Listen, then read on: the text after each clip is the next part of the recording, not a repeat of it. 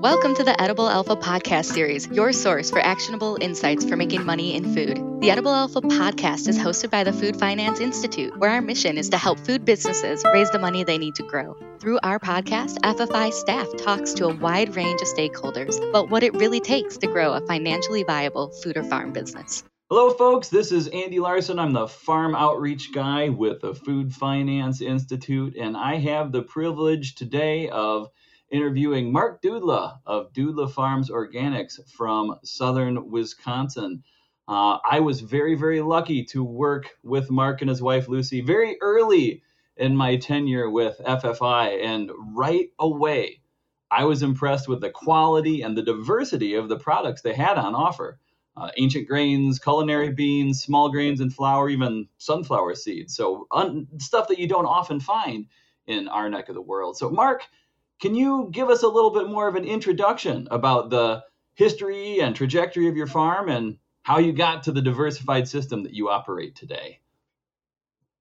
Oh, sure. Great. And thank you for having me on. It's a privilege and an honor to be able to speak to FFI. We're currently a 1,625 acre organic farm, but we certainly didn't start out that way. So to back up, I got the farming bug, if you will, from my father, Earl Dudla. And we had more of a conventional farm, more of a chemical farm at that time. And in 2008, he got diagnosed with mantle cell lymphoma. So I was still beating my hands on my chest, proud to be feeding the world, but didn't really realize at that point in time at what cost. And so in 2008, we transitioned 40 acres, in his honor. And to see if we could do it a different way. We learned many things, in the 3 short years that we had him until 2011, when we lost my dad. Learned a lot of things from the various doctors about what we thought was safe in our food supply and was safe to be around. And we were very fortunate to have a good understanding of some of the problems with conventional agriculture. So we completely switched and started transitioning in 2008, that 40 acres, and eventually transitioned, all of it, actually a little more, 1,800 and some acres. Wow. But it was quite a change. It's not like I could reach back to my great-grandfather and ask him how he farmed or Right. why they did the rotations they did or what the different crops were and what worked and what didn't. But we had, from conventional agriculture, a pretty decent understanding of the latest technologies in terms of RTK and tractor guidance. Real-time kinetics is what RTK stands for, and it allows the farmer to come back with a big, huge tractor sub-inch the next year. So that's really important when we come to cultivating and those things. So we're not actually our grandfather's farm at all. We're applying the latest and greatest technology that we hope is safe to organic agriculture. And there's many new things, the crimp cereal rice system for organic soybeans is one of them that holds a fair amount of promise. Okay. So basically, we completely changed, and now I guess we're close to offering 15 different things. We have 9 different dry beans, Pintos Blacks, dark red kidneys, cranberries, Great Northerns, navies, small reds, pinks, and yellows, I think. Well done. So those are all dry beans that we do. And then we have a pilot project, too, that we're kind of working with on a low number of acres of Indian dent corn teased out into colors.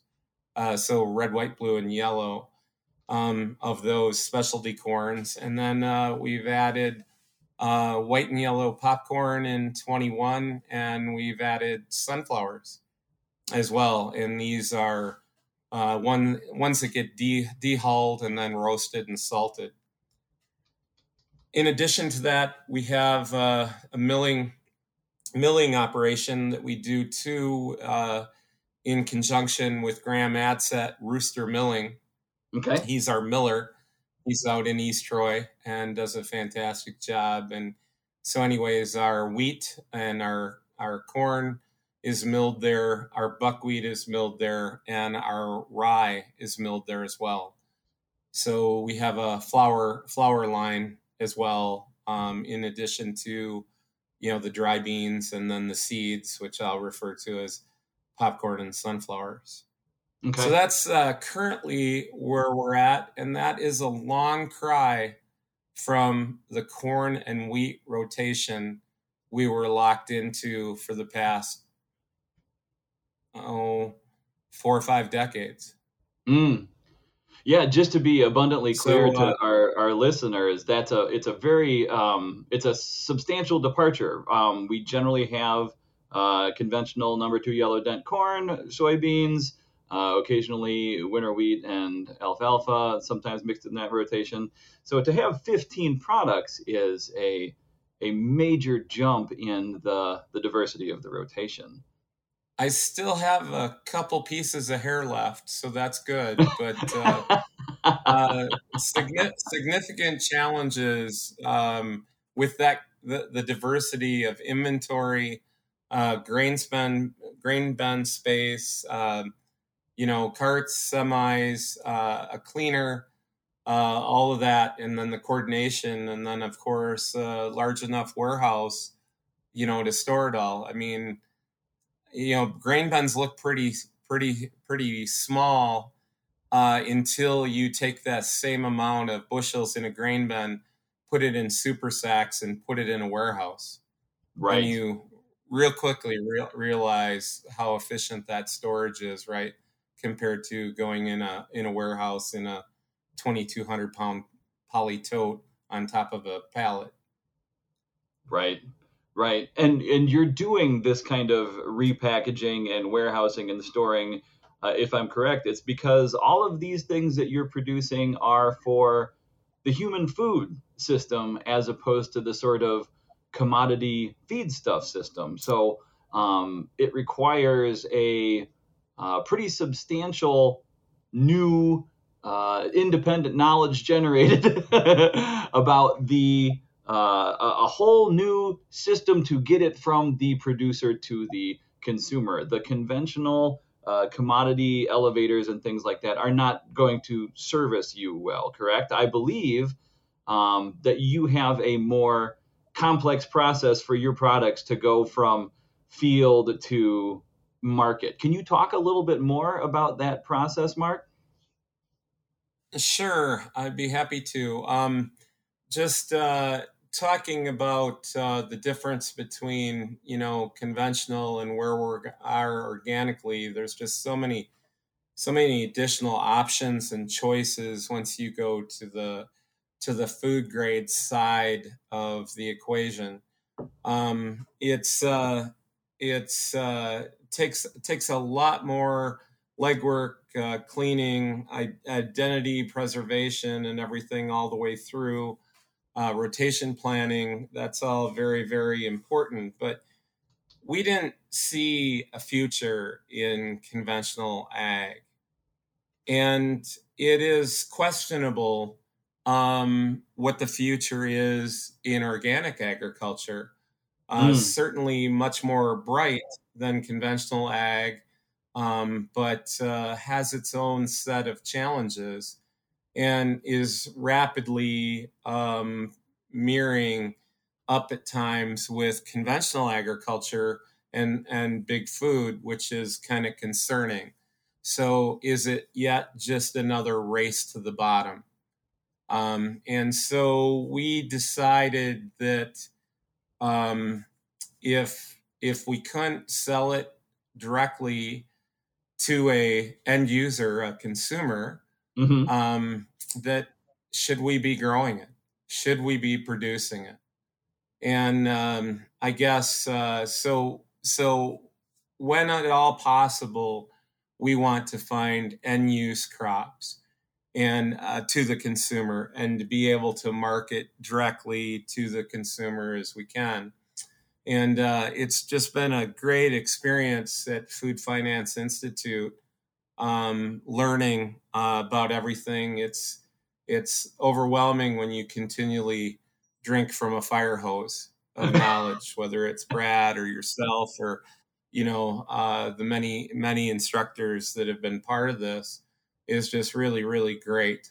But you stay well hydrated. It's really been, yeah, extremely. Yeah.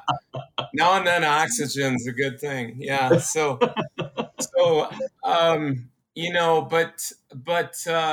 it's really all very, very important, right? In how you do this. And so we've been learning a lot, and getting your own brand and how to do that and how to lay it out and how important the graphics are and how you come across. You literally have 5 to 8 seconds with an average consumer. Yeah. And if they can't scan your package and look at it and know who you are, you failed. So there's a lot to understand with that. And of course, there's a lot of education. We spent, $20 million educating people about what the organic seal meant. And so I think that, when we start talking biodynamic farming practices, when we start talking regenerative organic agriculture, there's more of a learning curve that needs to happen to the end consumer. Yeah. And that's why we've partnered with Moms Across America. Zen Honeycut has a fabulous organization. If you can check it out sometime, it'd be great. We give 1% of our retail sales to Moms Across America. Cool. Because moms still buy 85% of the groceries. So if we can educate moms on the importance and the pitfalls with our conventional food system, we can change their health and we can change the outcome.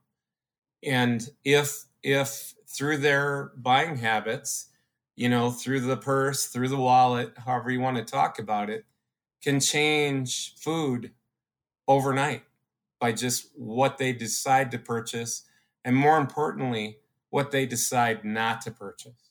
Mm-hmm. So they still have a huge impact on our landscape, the end consumer.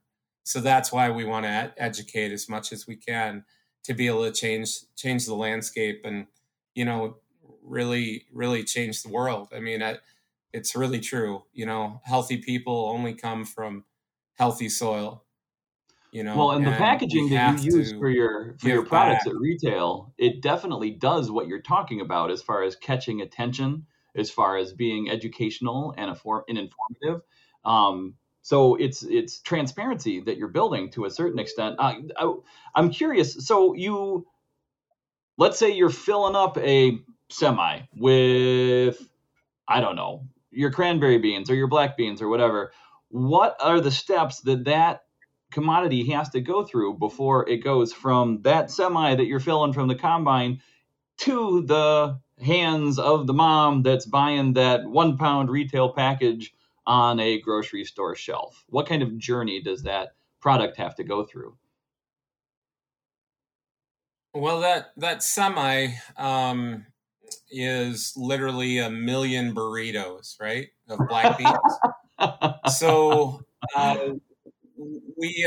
we start by swathing the dry beans, and then they desiccate slightly, so that way we don't use glyphosate, right? Glyphosate has contaminated much of the food supply. And in conventional dry beans, they'll desiccate using that product. And now we're finding it in the food system everywhere. So we're organic, so we don't do that. So we use the old school of the swather. It cuts the beans and the occasional weed that's out there as well. And that depends a little bit on Mother Nature and our ability to cultivate, and our GPS tractors and all of that go hand in hand to make this whole system work, as well as maybe a weed zapper to run over the top. But so then we will come back through and pick up that swath in a day or two after it's dried a little bit. Beans don't like to go through with green juicy weeds because they stain.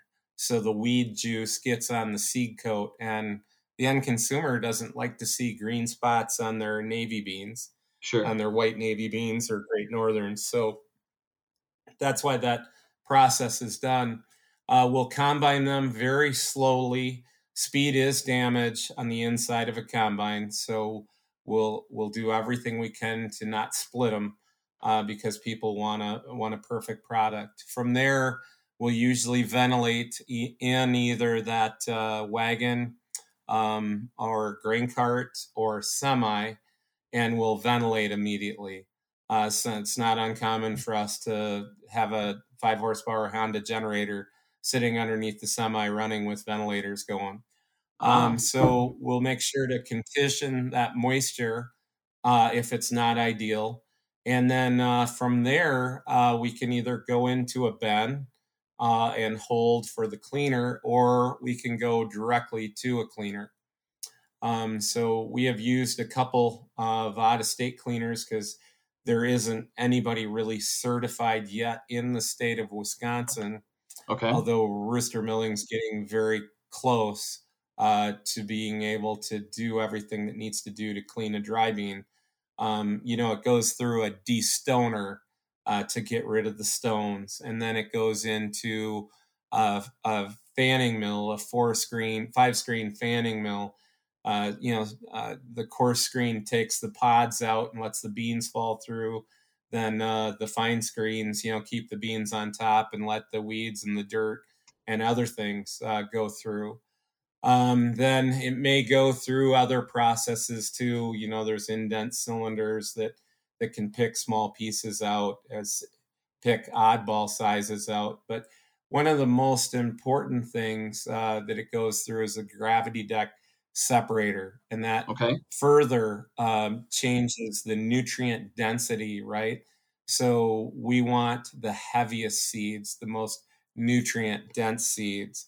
If there was a bean that didn't quite finish, we don't want that in the end product. So the gravity deck table is usually the one able to separate that off by pure density. Then from there, one of the most important things that it goes through is a color separator, a color sorter. And that's kind of a slow, painful process. It depends on the number of channels, but as these beans are zipping through, there's a photo eye in a computer-aided technology that decides what the limits are and which things are unacceptable. Then there's a blast of air that will blast that foreign object out of the end product. From there, it typically goes into a mini bulk bag, 2,200 pounds or 25 pounds, but usually 2,200, and it comes back to us and goes into a warehouse. And then that's monitored throughout the year, that warehouse, for product condition. And then that has a long barcode on it for identity preservation. Tells us yet the field that it came from, the date, who hauled it, who cleaned it. All of that information is preserved on that mini bulk bag for intelligence, for identity preservation.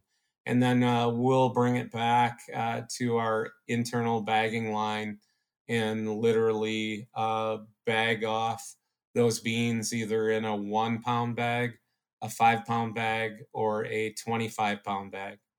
We haven't got anybody yet that's bought 2,200 pounds bulk, but I think that day is maybe coming. So it's interesting. We've had a lot of people very interested in 25 pound bags of beans, and now and then we'll get on Google Earth, right, and get the address and look at where who bought these beans, where are they going? and here it's a high-rise apartment complex in New York, right? Wow. And that's where our beans are going, in a 25 bag. So it's kind of amazing seeing all this happen. But of course, then there's a huge variety of channels to market these products. And we're some days I feel like the life vest isn't quite big enough, right?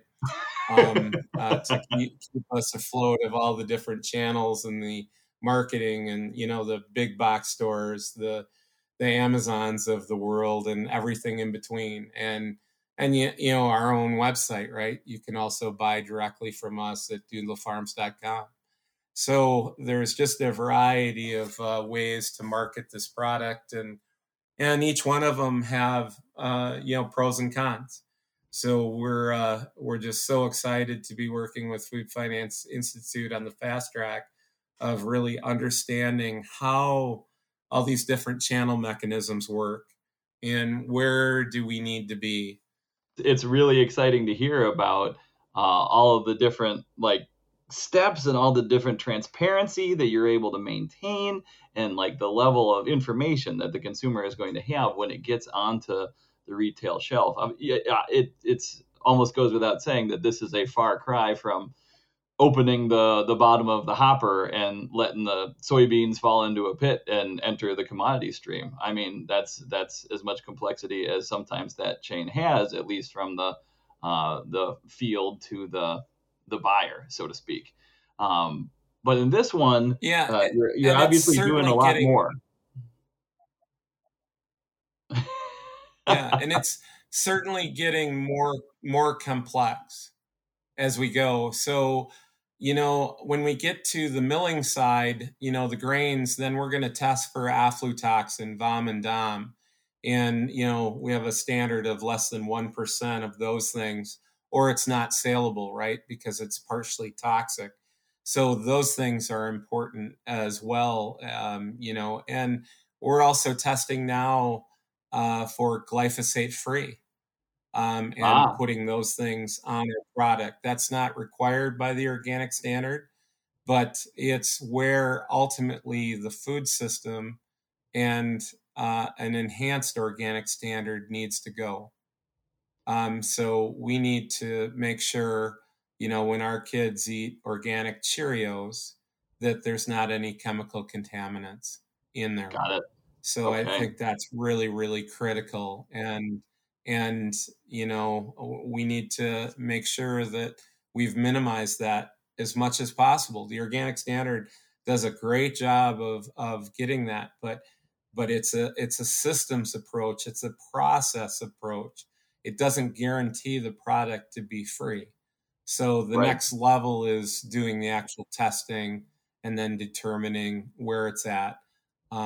So that's something that we're adding, and to give those moms across America some peace of mind. Not only are we testing for that, but we're also testing for heavy metals.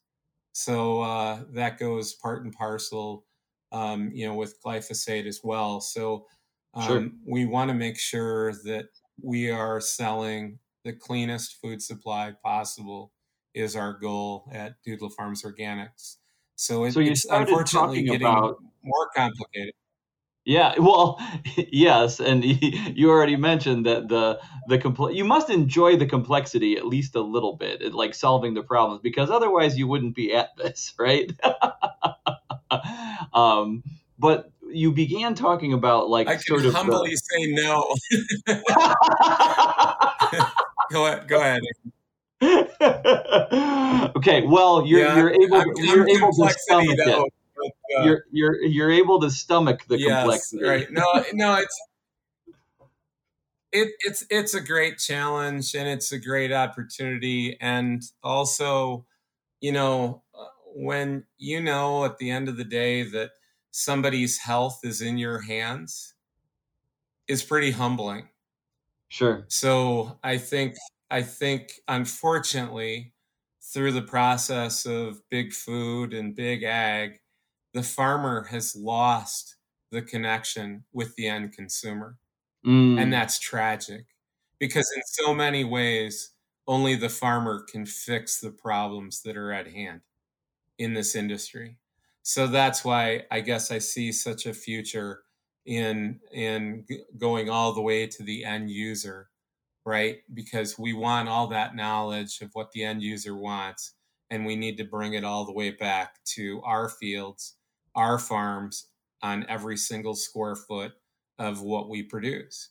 And it's not only nutrient density, it's not only lack of chemicals and things. It's things as simple as, do you provide habitat for birds and bees, rare and endangered and threatened pollinators? Do you do something on your farm that positively impacts those things? Because without bees, none of us are going to be here. So they're asking for a lot of environmental services. So it's way beyond just the organic seal, now we're talking about carbon, we're talking about pollinators, we're talking about groundwater, we're talking about surface water being clean, we're talking about air, right? And what are you doing for me to ensure that my kids and my kids' kids are going to have this earth to inhabit it? So I think that when you get to the end user, you get all that wealth of information of what they're concerned about.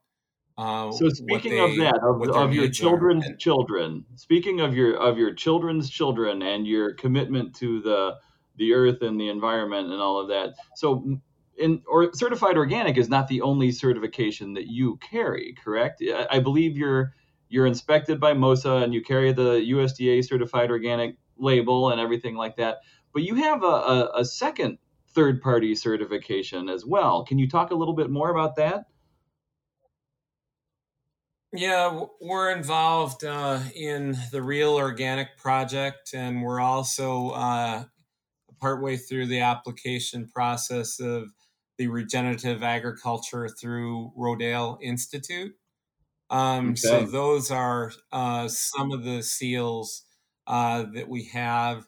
We're also part of Yahara Pride, which is a farmer-led watershed group that starts north of Madison and comes all the way through our area of protecting surface water, groundwater, certainly nitrogen and phosphorus. So all of those things, that drive healthy lakes and healthy systems. We're part of all of those, and we're striving to do a better job each year. And nutrient density is a big one too. So we want to produce a more nutrient dense crop every single year. We want to stack on top of each other. Sustainability is done. Sustainability is where we're at today. These used to be prairie soils of 8 to 10% organic matter, and now we're farming 2 to 3% organic matter. There's nothing we want to sustain about that. We have to regenerate our organic matter. We have to pull more of the carbon out of the air and put it into the ground. I don't believe that you can get nutrient dense food when you're constantly killing all the living organisms. So when we talk about biodynamic, that becomes a big portion. I truly believe if you feed the microbes, and by the way, there's 2 trillion microbes in a spoonful of soil, right? 2 trillion. If you make them happy, we don't have to worry about our crops, right? So feed the microbes, make sure they never have a bad day, and we will in turn always be well fed. I think that the metaphor I've heard from soil scientists, Jerry Hatfield over at Iowa State when he was there, used to talk about 2 African elephants worth of by weight worth of microbes in every acre of healthy soil. So he would always talk about feeding his elephants, just like what you're talking about. Yeah, and we've done way too much sterilization. When you eat a carrot, eating some of the microbes around that carrot as part of the soil, we're finding out now has benefits to the flora and fauna for your gut bacteria, right? Mm. It'll actually help you digest and help you get more nutrients out of that. So we've went a little too far, and certainly, COVID too has made us all more aware. But we don't want to irradiate our food, right? That's really a dangerous path. We need to go the other way, and have all the beneficials there instead. So I think we're all coming to the same point. And I don't care if you're a conventional farmer or if you're an organic farmer, there's some middle ground that we're all sharing and are much more educated about today. And I think that's a great way forward, right?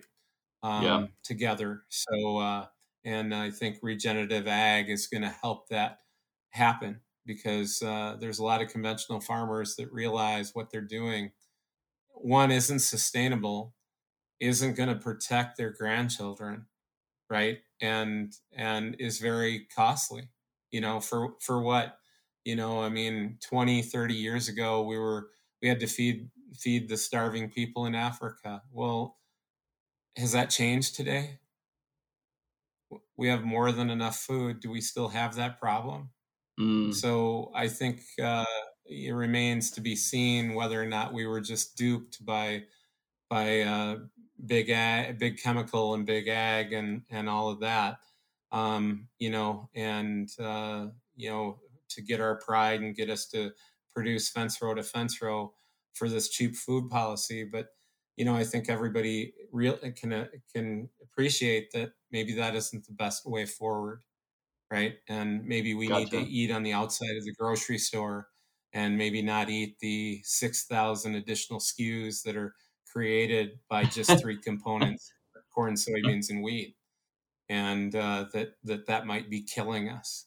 So I think all those things are worth looking at and getting the research and getting the word out, right? So I think we have a regenerative way forward, and regenerative human health is really the goal. Yep. And so I'm excited. Yep.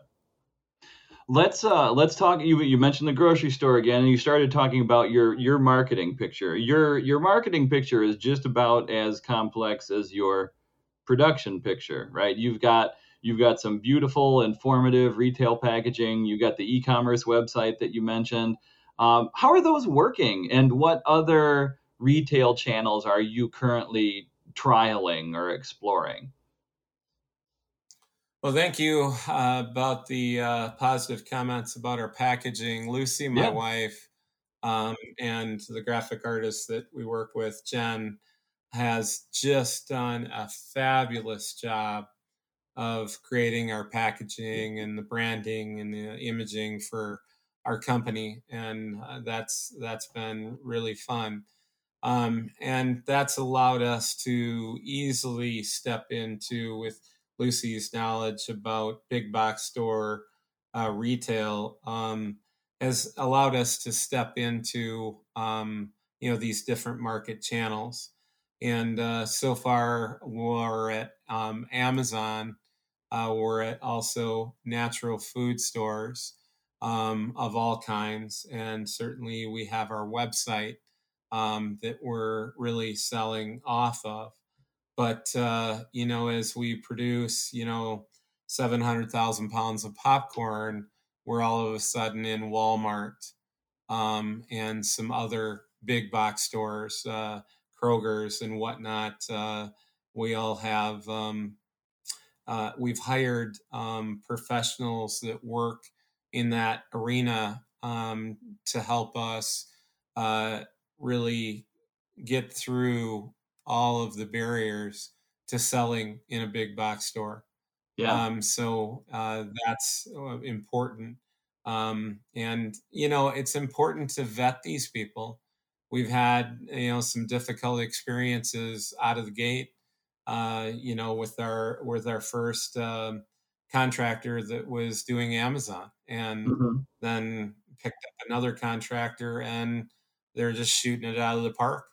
So it's you have to find the right team and that takes some time.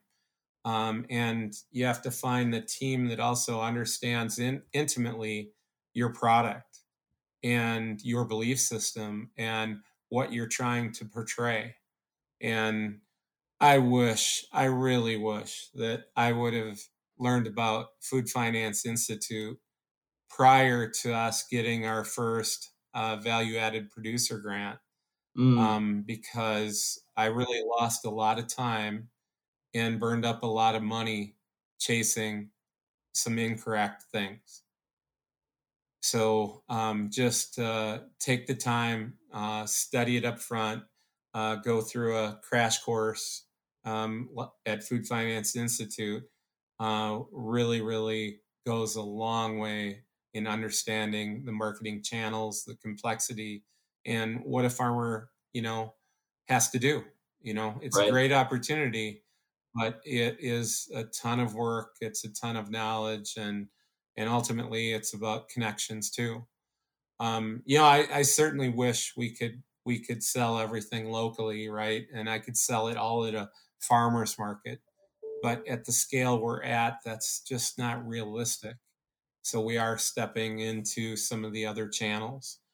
And, we are learning the hard way sometimes, but we also do contracts with, dry bean vendors. We do contracts with people that mill wheat. And so we'll use some of those things as a ingredient safety valve, for the farm. So if we need cash flow, we can liquidate our ingredients into those markets. And by ingredients, what I really mean is those are clean product in tote bags or ready to go to a mill or something like that. Going into so a it's food not, manufacturing process.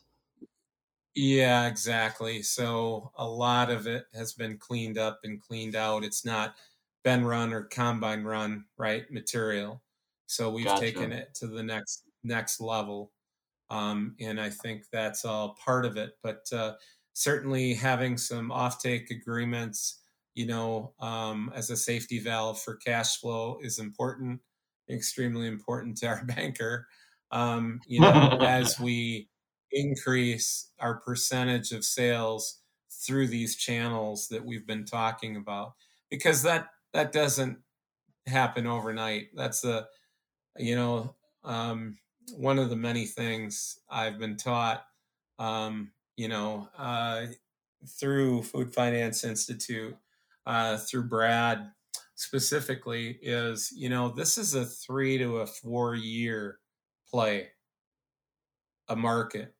You mean the going to And so retail component of it? Yeah, so it's not tomorrow. It's not a month from now. You're laying out the strategy for 3 or 4 years down the road to achieve volume and profitability in your food program. And he said it's not unreasonable at all in your first year to not be profitable in your food program. Obviously, we're trying to be as profitable we can in all segments. But that was a rude awakening for me, because I didn't think, number one, it'd be that much time. But certainly things are very competitive. Some of these companies have been doing this for 100 years, right? So what makes you different and special in front of the consumer that they should buy your product versus what they've been doing for 100 years? So it can ultimately be a very competitive place. But I think if you when have the we right first started product, the working right together, message, you showed me your I'm a bit of a, well, like a lot of people who work in finance, I'm a bit of a spreadsheet nerd, right? And I remember this spreadsheet that you sent to me via email that just had this massive, production and marketing plan, and very, very aggressive about what proportion of your production you were going to be able to move into the food channels, the food and retail channels versus the wholesale ingredient channels. I think you were I can't remember, somewhere between 50 and 80% in the first year. And what your previous comments where you're saying that's probably not going to ring true in the first year or two. Flip it the other way. So Okay. 20% would be a really lofty goal. With the scale that we're talking about and stepping into it at that point. So, yeah, having the reality of Brad, who is teaching our class, and he's, by the way, helping us add all the hard data to that master spreadsheet, right? And then we're rolling up all the different market channels into a summary, right? And then what does it take from a bank to turn all that ingredients into a finished product, right? And the co-packers, the third-party logistics, warehousers, and then commissions and ad spend in different areas, all are way more than what met my eye early on. So we have certainly a tab for every single one of those channels, and multiple tabs per channel at times. Yeah. So it's really fun, but it's really complex, right? And then having the right business platforms to meet the accounting needs and whatnot of what you're trying to do, and certainly to meet the organic standards, and to even go through a food recall, God forbid, right? Right. Are very important components of your plan. And Lucy and I joke all the time, if Lucy hadn't been involved, I would have offered our product in a brown paper lunch bag, right?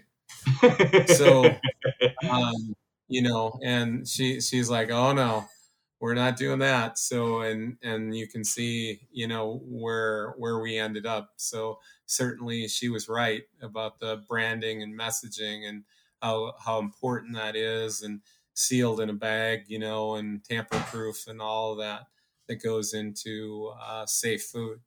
So it's been a really, really exciting and a lot of fun.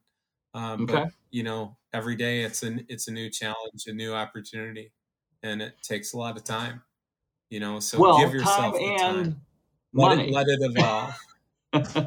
Yeah. So Absolutely. I actually Yeah. want to steer our conversation a little bit into the dollars and cents side of things. After all, we are always trying to find actionable insights in food finance for our listenership and our client base and everything like that. So one of the assumptions that I hear that's sort of a popular perception, and I hear it pretty regularly, and I'm interested about your comments on it. Some people assume that the transition from conventional commodity production to organic production is automatically going to improve their bottom line. Some might even consider it a way to sort of quote unquote save your farm if the financial picture is troublesome. What do you think about that perception? Well, if you do everything right, it can be valid. But you also have to get through 3 years or 36 months to transition. Yeah. Okay. And those are very important times in how you do it, what you produce. So I wouldn't overlook that. If you're in a cash flow poor status, I don't know that I would transition your entire farm.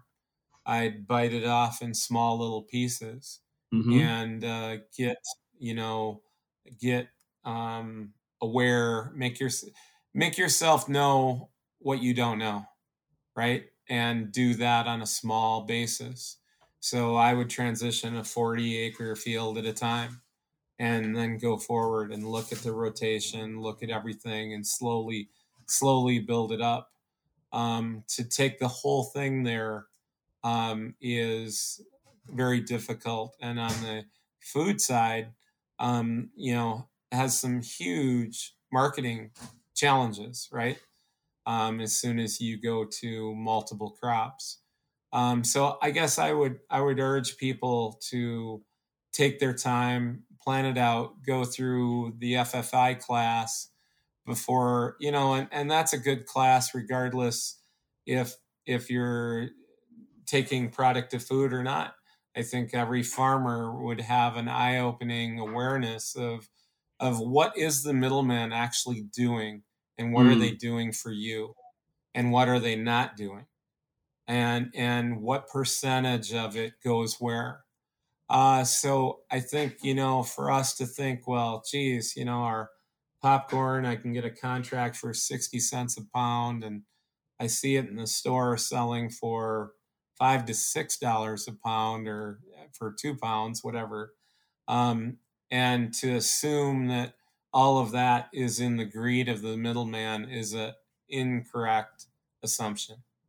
Okay. So, there's cleaning, there's warehousing, there's branding, there's co-packing, all of those parts. There's food recall, there's all of these things, there's testing, all of these things that go into it that you don't see behind the scenes other than that sticker shock at the grocery store, right? Yeah. So I think a farmer needs to understand what that is, and that, if you can make 10% on a food program, 15%, that might be enough to make your banker happy. But unless you have the ability to do every one of those steps yourself, a lot of that food value-added product money doesn't end up in your pocket, right? Right. And farmers are used to signing the front side of the check, but really the goal is to sign the back part of the check as much as you can. And a lot of times farmers will say there's more money farming farmers than there is farming, and that is the ag perception, right, from the ag world. But when you start wearing all the hats and the boots in the food world, you realize that there's really a lot of steps and there's a lot of cost, right, in bringing that product conveniently for a consumer to purchase or click on and buy and have delivered or go pick up in a store. So, and it's fun being on both sides of it, because, I have to remind my Amazon team that I produce a crop once a year. They're expecting sales every day. Right. I produce a crop once a year. And when that's available again the following year, we can bring it online. And so, unfortunately, we are so spoiled in this country to just having everything on demand 365 days a year, and really don't have much compassion for the farmer, realizing that their payday is once a year. And if, whether they have a good crop or a bad crop, it only comes once a year. So I think it's fun educating the teams that I work with, right, on, because they really don't understand what the problems are on the farming side, right? And I certainly didn't see everything that was on the value-added food side, right? And so when we look at challenges in shipping, and we look at 4-week delays across whole industries of deliveries of things, it puts some major shockwaves through our infrastructure, and that's really problematic. And people don't realize how big a deal that is for a farmer, because if you miss your planting window, it's over. Right. So, we don't have a 4-week, well, we'll get it to you in 4 to 6 weeks, right? That isn't going to work. So that part's been really good, to just understanding both sides of this, but really adds the complexity and sometimes sleepless nights, right, on how to do all this, right? So in addition to initiating this very large and diversified production system on your farm and a large and diversified marketing system from your farm, you've also in the multiple steps that you've taken to get everything on sure footing, you've refinanced your farm financial package with a brand new lender recently. And I was wondering if you'd talk a little bit more about finding a financial services provider that was a really great fit for what some might consider sort of an unconventional farm operation. What did they do to earn your business? That's a really great question. And, I got to start with the conventional ag financial uh, information. I mean, farmers are, I believe, now less than 2% of the population. Yeah. So we're a very small group. Yeah, the dollars might be very large, but we're a very small group. And then on top of that, now we're talking about a small little segment called organic, which is within that 2%. So now we've really gotten it quite small and quite specific. Mm-hmm. And so ag lending has even become more critical about the understanding of what it takes to transition 3 years without any prohibited pesticides and go through that to even get an organic certified crop. Mm-hmm. So your financial people that understand what's at hand and the best way to play that and work with it really become quite few in the financial industry of ag finances, which is already a small percentage. Yeah. So we aligned ourselves with some pretty what turned out to be very well known a bank and also the bank is Flanagan State Bank and out of Illinois. And particular, there's a couple individuals there, but one coming to the top, the cream rises to the top, is Richard Ritter. And he has taken really a vested interest in organics and even pulls all of his growers for their financial data to show how organics is doing, compared to conventional, and even with it in organics, what's doing well, what's not, and really has taken the time to understand it and bring it to his board of people at the bank. Right, everybody reports to somebody, so you still have to sell the package and sell it to the board. So he's done a great job of helping people understand the data. He should be on a speaking circuit, which he is, and helping people understand what it takes and what's required and what's needed from a banker. So he has that understanding. So we thought it was critical that we align ourselves with the bank like that in terms of operating and equipment and some of those things. Then we took our land assets as well and are working with a company called Iroquois Valley. They have a REIT trust that is aligned with the mission of an organic farmer. And have some favorable rates and other things. But now you have the operation side, you have the land side, right, that are speaking the same organic language. And that's critical that we're speaking the same language. And then if you can align those things, then there's some additional companies too. Mad Ag comes to mind that have financing for organic and food systems and other things. And, so all of that makes your team. And the better the team understands what you're actually doing, potentially the more successful you can become. So they understand organic farming and what it takes, and land and values, and they also see the potential in organic. They're consumers of organic. So I think that's all important, that you're aligned with the team that largely thinks the same way.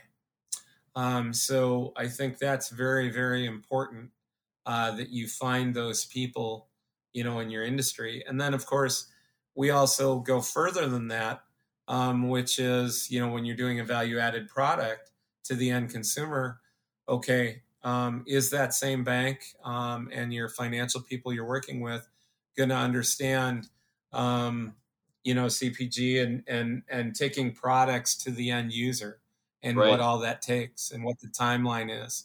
So, I mean, now we're really getting down to a small group of people, right, that even have the knowledge of what that means in the organic food world, right, and bringing that organic seal to the end user.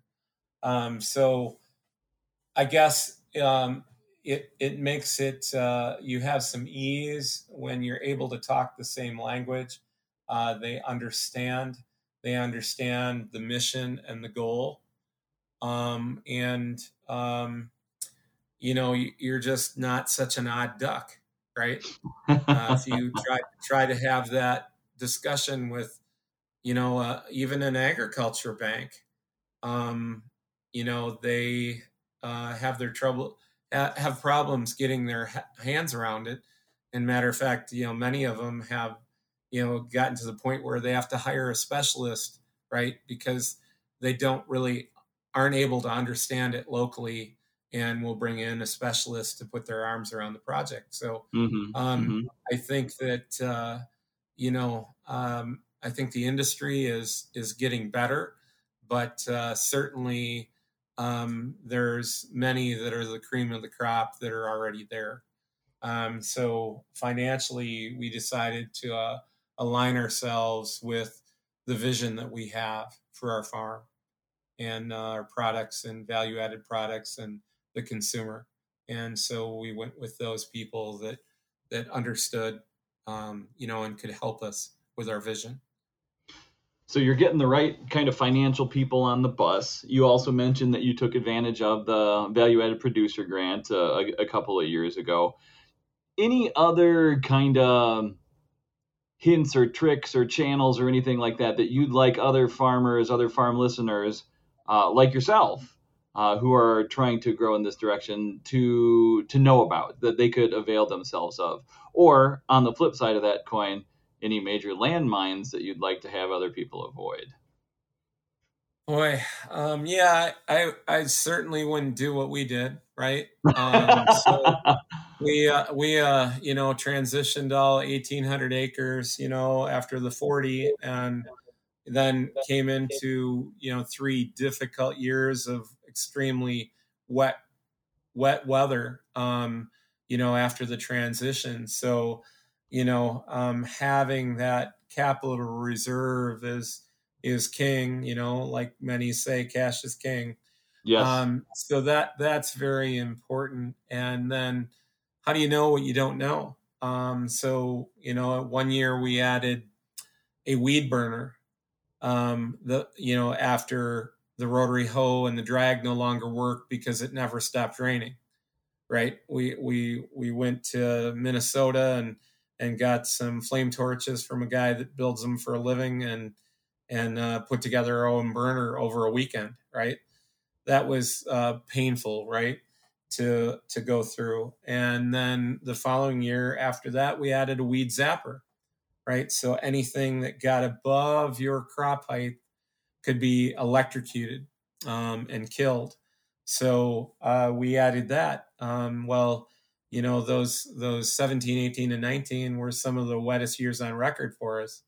And when you're an organic farmer, that becomes very difficult when you rely on some tillage for your weed control, and every rain that you get every other day starts a new flush of weeds.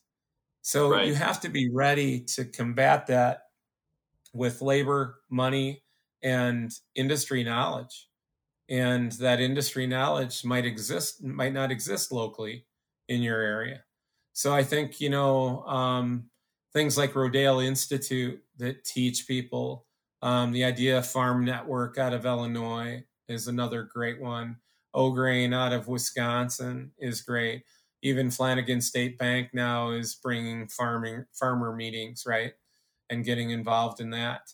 And I think if you really also want to take it to the next level, do yourself a big favor and become a Food Finance Institute student before you ever start going down the road of value added. I wish that I would have had your class that you offer prior to even writing our grant, right? So that all of those things would have helped write a better grant, get more, put a really fine point on that pencil, and utilize that money and resources very strategically. I think all those things make a well-oiled machine. But those are some of the changes that I would make, in looking at organic value-added food proposition. Okay. The transition, you're right. The amount of knowledge just to transition successfully in organic is difficult. Entering a whole new industry of food has its own challenges, right? So, I think it can be done, and I think it needs to be done, but it's not for the faint of heart. So you're going to have opportunities and challenges every day. And that can be very rewarding, but it's also very taxing too. You bet. Well, we appreciate the kind words for sure, Mark. That's is really nice of you to say. Okay, so that's the look back machine right now. I want you to, as we kind of have to tie things up here, we're nearing the end of our time. Now I want you to kind of peer into the crystal ball a little bit, right?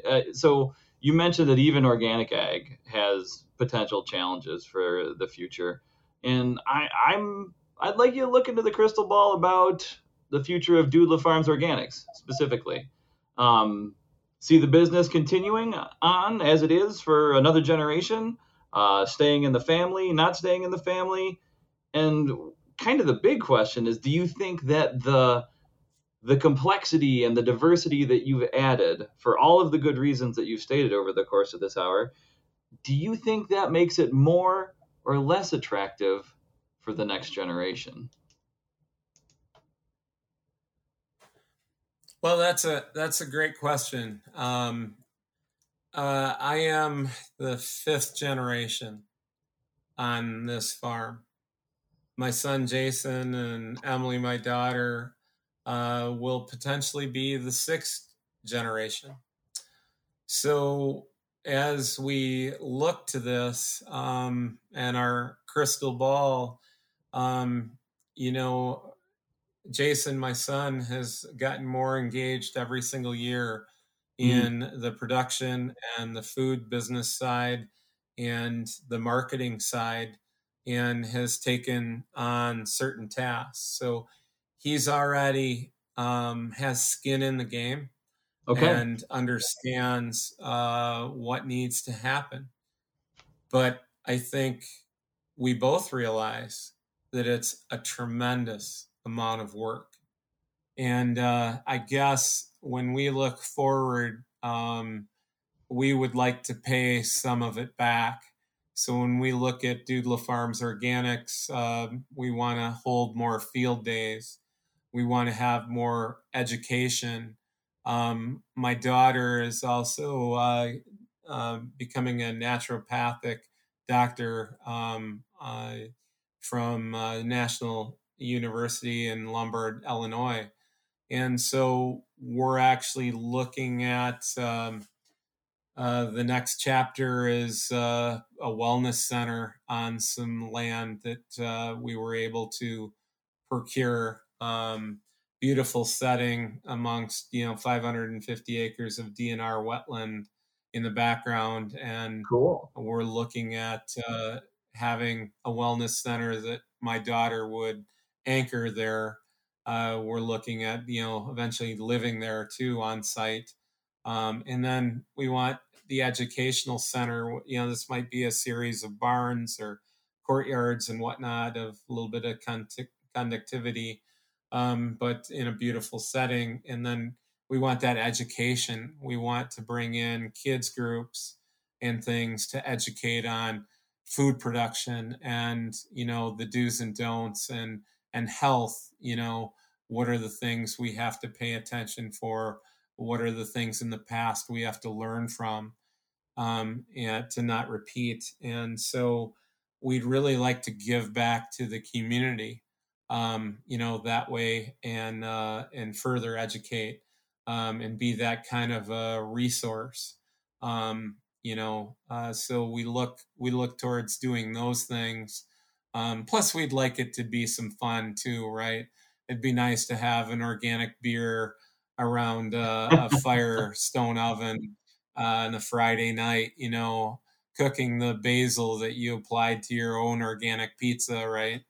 Cooking in the oven right ahead of you on some hickory wood. So, I guess we look at that sense of community and how can we give back and how can we share our knowledge and share our family tragedy, right? How do we turn that around, right? From being a victim of cancer to being the victim of health. So I guess we want to change the story in agriculture. And I think we have a great story to tell. And I think we have a fabulous future. And I do think we can combat climate change and grow healthier, more satisfying, tasty food that's nutrient dense and safe. I think we can change all of the negative health trajectories that we're seeing, whether it be, heart disease, autism, cancer, whatever. I think we can change that. And I think we have enough of the science behind us that we know we are aligned in a positive direction.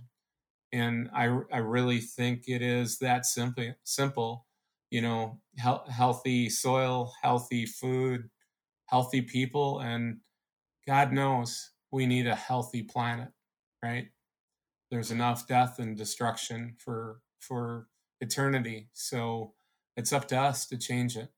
And I really think that's our mission and that's our goal. And that's our crystal ball. So, my definition of a farmer has changed. It used to be I was proud and beat my hands on the chest that I was feeding the world. Now my definition is certainly nutrient dense, safe food for everyone.